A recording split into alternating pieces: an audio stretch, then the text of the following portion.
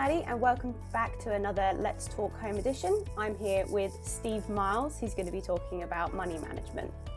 So Steve, would you like to introduce yourself? Hi Maddie, yes, I'm Steve Miles. I'm the CEO of a charity called Emerging Leaders, which works not just in the UK, but in around 16 countries around the world, helping people in poverty work out how they can get themselves out of poverty. So when it comes to looking after your money, budgets and finances, the adult stuff, is that just for professionals? No, it's not just professionals, and I want to say it's not just adult stuff as well, because I think one of the sad things for me is that we leave school without ever having been taught how to look after the money that we're going to earn when we get out into the big wide world. And so no, it's not just adult stuff, and it's not just for the professionals. It's something that all of us should be able to do or are able to do when we're given the tools in order to be able to do it. And if we don't, then that's where we can find ourselves getting into trouble. Because if we don't lead our money, then our money is going to ultimately end up leading us. And that's how a lot of us end up getting into trouble with our finances. Where do we start with that? Where do we take back the control? I think there's some really simple steps and some simple things that we can do. And I think the first and the most important of those is to try and understand what is it that causes me or drives me to spend money that I don't have on things that I don't need. We've all been there. I'm sure you walk into the supermarket and you're actually gone in there just to buy 2 litres of milk, and you walk out with a chocolate bar, 3 loaves of bread, a crate of Coke, because there's all of these offers on, and suddenly we've spent more money than we wanted to. Or we've gone out for a coffee and we've walked past that window and that shirt, there's a new shirt or a new pair of shoes, and it's like the shop or that pair of shoes is kind of urging us to come in. They're kind of going, come on, just come and have a look, come and have a taste, just come and have a sniff or whatever it might be. And so we find ourselves stepping into a shop. Before we know it, we've walked out with something that we never intended to. And I think now in the midst of lockdown 3, it's another challenge for us as well, because we're browsing through the internet, we're getting bombarded with messages every day, and we find ourselves clicking and spending things that we don't really need. And I think trying to understand what it is that causes us or drives us to do that is really important.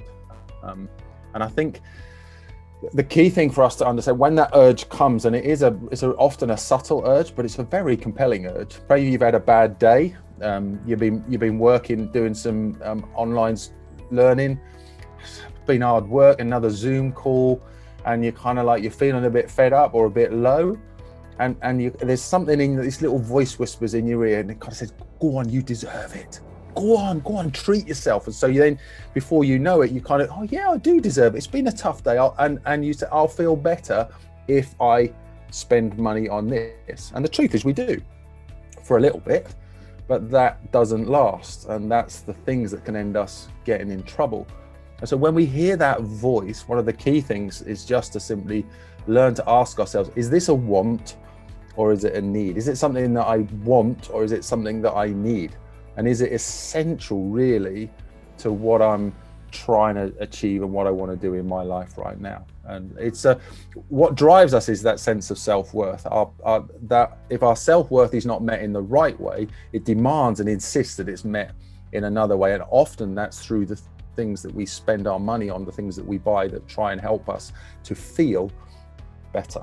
And it's our feelings that drive us to spend money that we don't have on things that we don't need. And so that little pause and to ask ourselves, is this a want or is it a need, can actually help us to step back and go, no, I don't need this. I want it, yes, but I don't need it. And so then if we can then learn how to strengthen ourselves and learn to be better at saying no, then we're going to find ourselves better leading our money.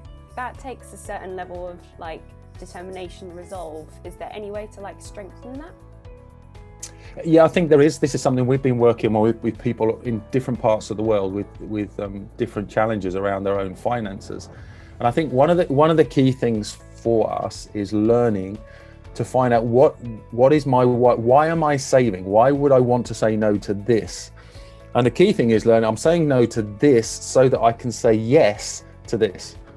So all of us have dreams, we have aspirations, whether they're short-term, medium-term or long-term, things that we would love to be able to save for, spend our money on.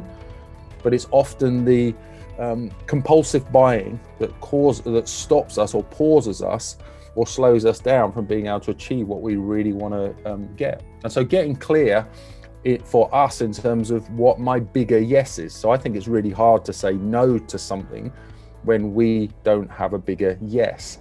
In other words, that's the thing that I really want to spend my money and that I really want to save my money for.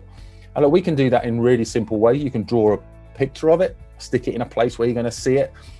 Every time you're going to step out of the door, put a little picture of it in your wallet or on your phone, so that every time you open it up, you're going to see it.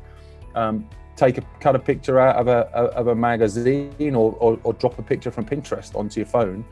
And so that every time you're going to spend money, that's the thing that you're going to see and remind you. Now, if I say yes to this, I'm actually saying no to this. And that's my bigger yes.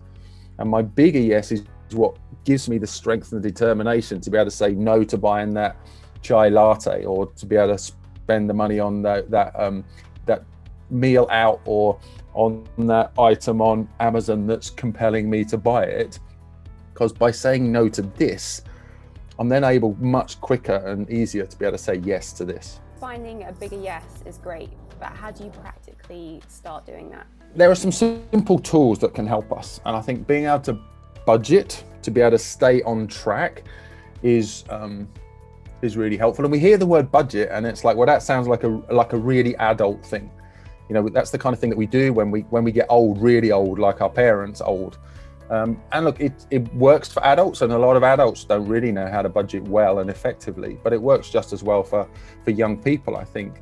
And there's a really practical and a simple exercise that we can do in order to be able to learn to look after and take control of our finances. And all that you don't need any special tools. You just need some bits of paper, scrap bits of paper. And if you, Maddie, you can do this today. Look, if you go, after we finish this conversation, you get some scraps of paper, and then on one side of the piece of paper, you write down everything that you spend money on in a week or in a month.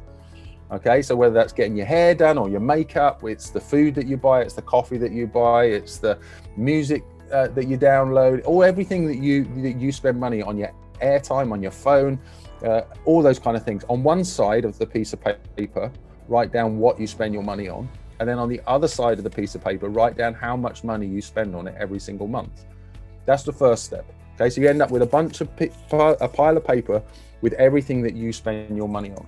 Then when you've done that, you then take the bits of paper and then you separate them into 3 piles. Number 1, what's essential? In other words, what is it that I must spend my money on in order to be able to live and survive? And I think one of the good things that's come out of lockdown is that we've learned that actually some of the things that we thought were essential, all right, now that we can't buy them anymore, we've realized that actually we can live without them. So what's essential? Secondly, all right, where can we cut out? If we want to save and we want to get towards saving for our bigger yes, what could we cut out spending money on? Even if that's for a short period of time, what could we stop spending money on? And again, we've learned some things through lockdown that actually I don't have to spend my money on. I've just got in the habit of spending my money on it. And then thirdly, all right, where could we cut back? So we might not stop spending money on it. We're actually going to make a decision to not spend as much money on it in the space of a week or a month. So we're going to reduce. So what's essential? What am I going to keep? What can I cut out? What am I going to stop? And then thirdly, where can I cut back? In other words, where am I going to reduce my spending? And then when we've done that, we've got 3 different piles. Then we simply put them into 2 different pots. Pot number 1 is what we're going to spend. Everything in our essential pile goes into our spend pot. Everything in our cut out pile is now going to go into our save pot. And then these are the slightly more tricky bit, is where we're going to cut back. So let's say, for example, this is the coffees that I used to buy every single week or every month. And I used to buy 6 coffees a month. Now I've decided I'm going to cut back. So what I'm going to do is instead of buying 6, I'm going to buy 3. So these are the 3 that I'm still going to drink. So I'm going to put those into my spend pot. These are the 3 that I'm now not going to drink, so that I can put that money towards my bigger yes. And then I'm going to put that into my save pot. And then you can collect all of the bits of paper in your save pot, And then you just add them all up, and that will tell you how much money actually you're able to save in the space of a month. And then you get to make some choices where you want to spend it. Is it going to be on your bigger yes? Is it going to be on saving for an even bigger yes, a holiday, a long-term dream? Maybe it could be even that actually, we're going to use it to help pay off some debt. But we then get to make some choices about the money that we have and that we've saved that's going to help us to be able to use our money in the right way. And if we take these simple steps, we get clear about our bigger yes, we work out where our money's going, and we can learn to make some choices, then we can start leading our money instead of our money leading us. Brilliant. Thank you for sharing that, Steve. I think that's going to help a lot of people, especially over lockdown. If people are having some money issues or don't know where to start with budgeting, I think that's really going to help some people. And just last question. We're asking everyone this. What's one habit or hobby that you picked up during lockdown? So it's a habit or a hobby rather that I've picked back up, and that's it's going to sound very, very lame, but it's baking. For a long time I've enjoyed cooking meals and stuff like that, but I've never really got into baking. And lockdown one, I kind of got back into it. Scones, flapjack is my favourite. The more treacle the better, but that's my thing. It wasn't good, so I've also got back into running again in order to run off the extra weight that I've put on with all of my baking, but that's my thing. Brilliant, thank you very much, and thank you for taking the time to talk to me today. Pleasure.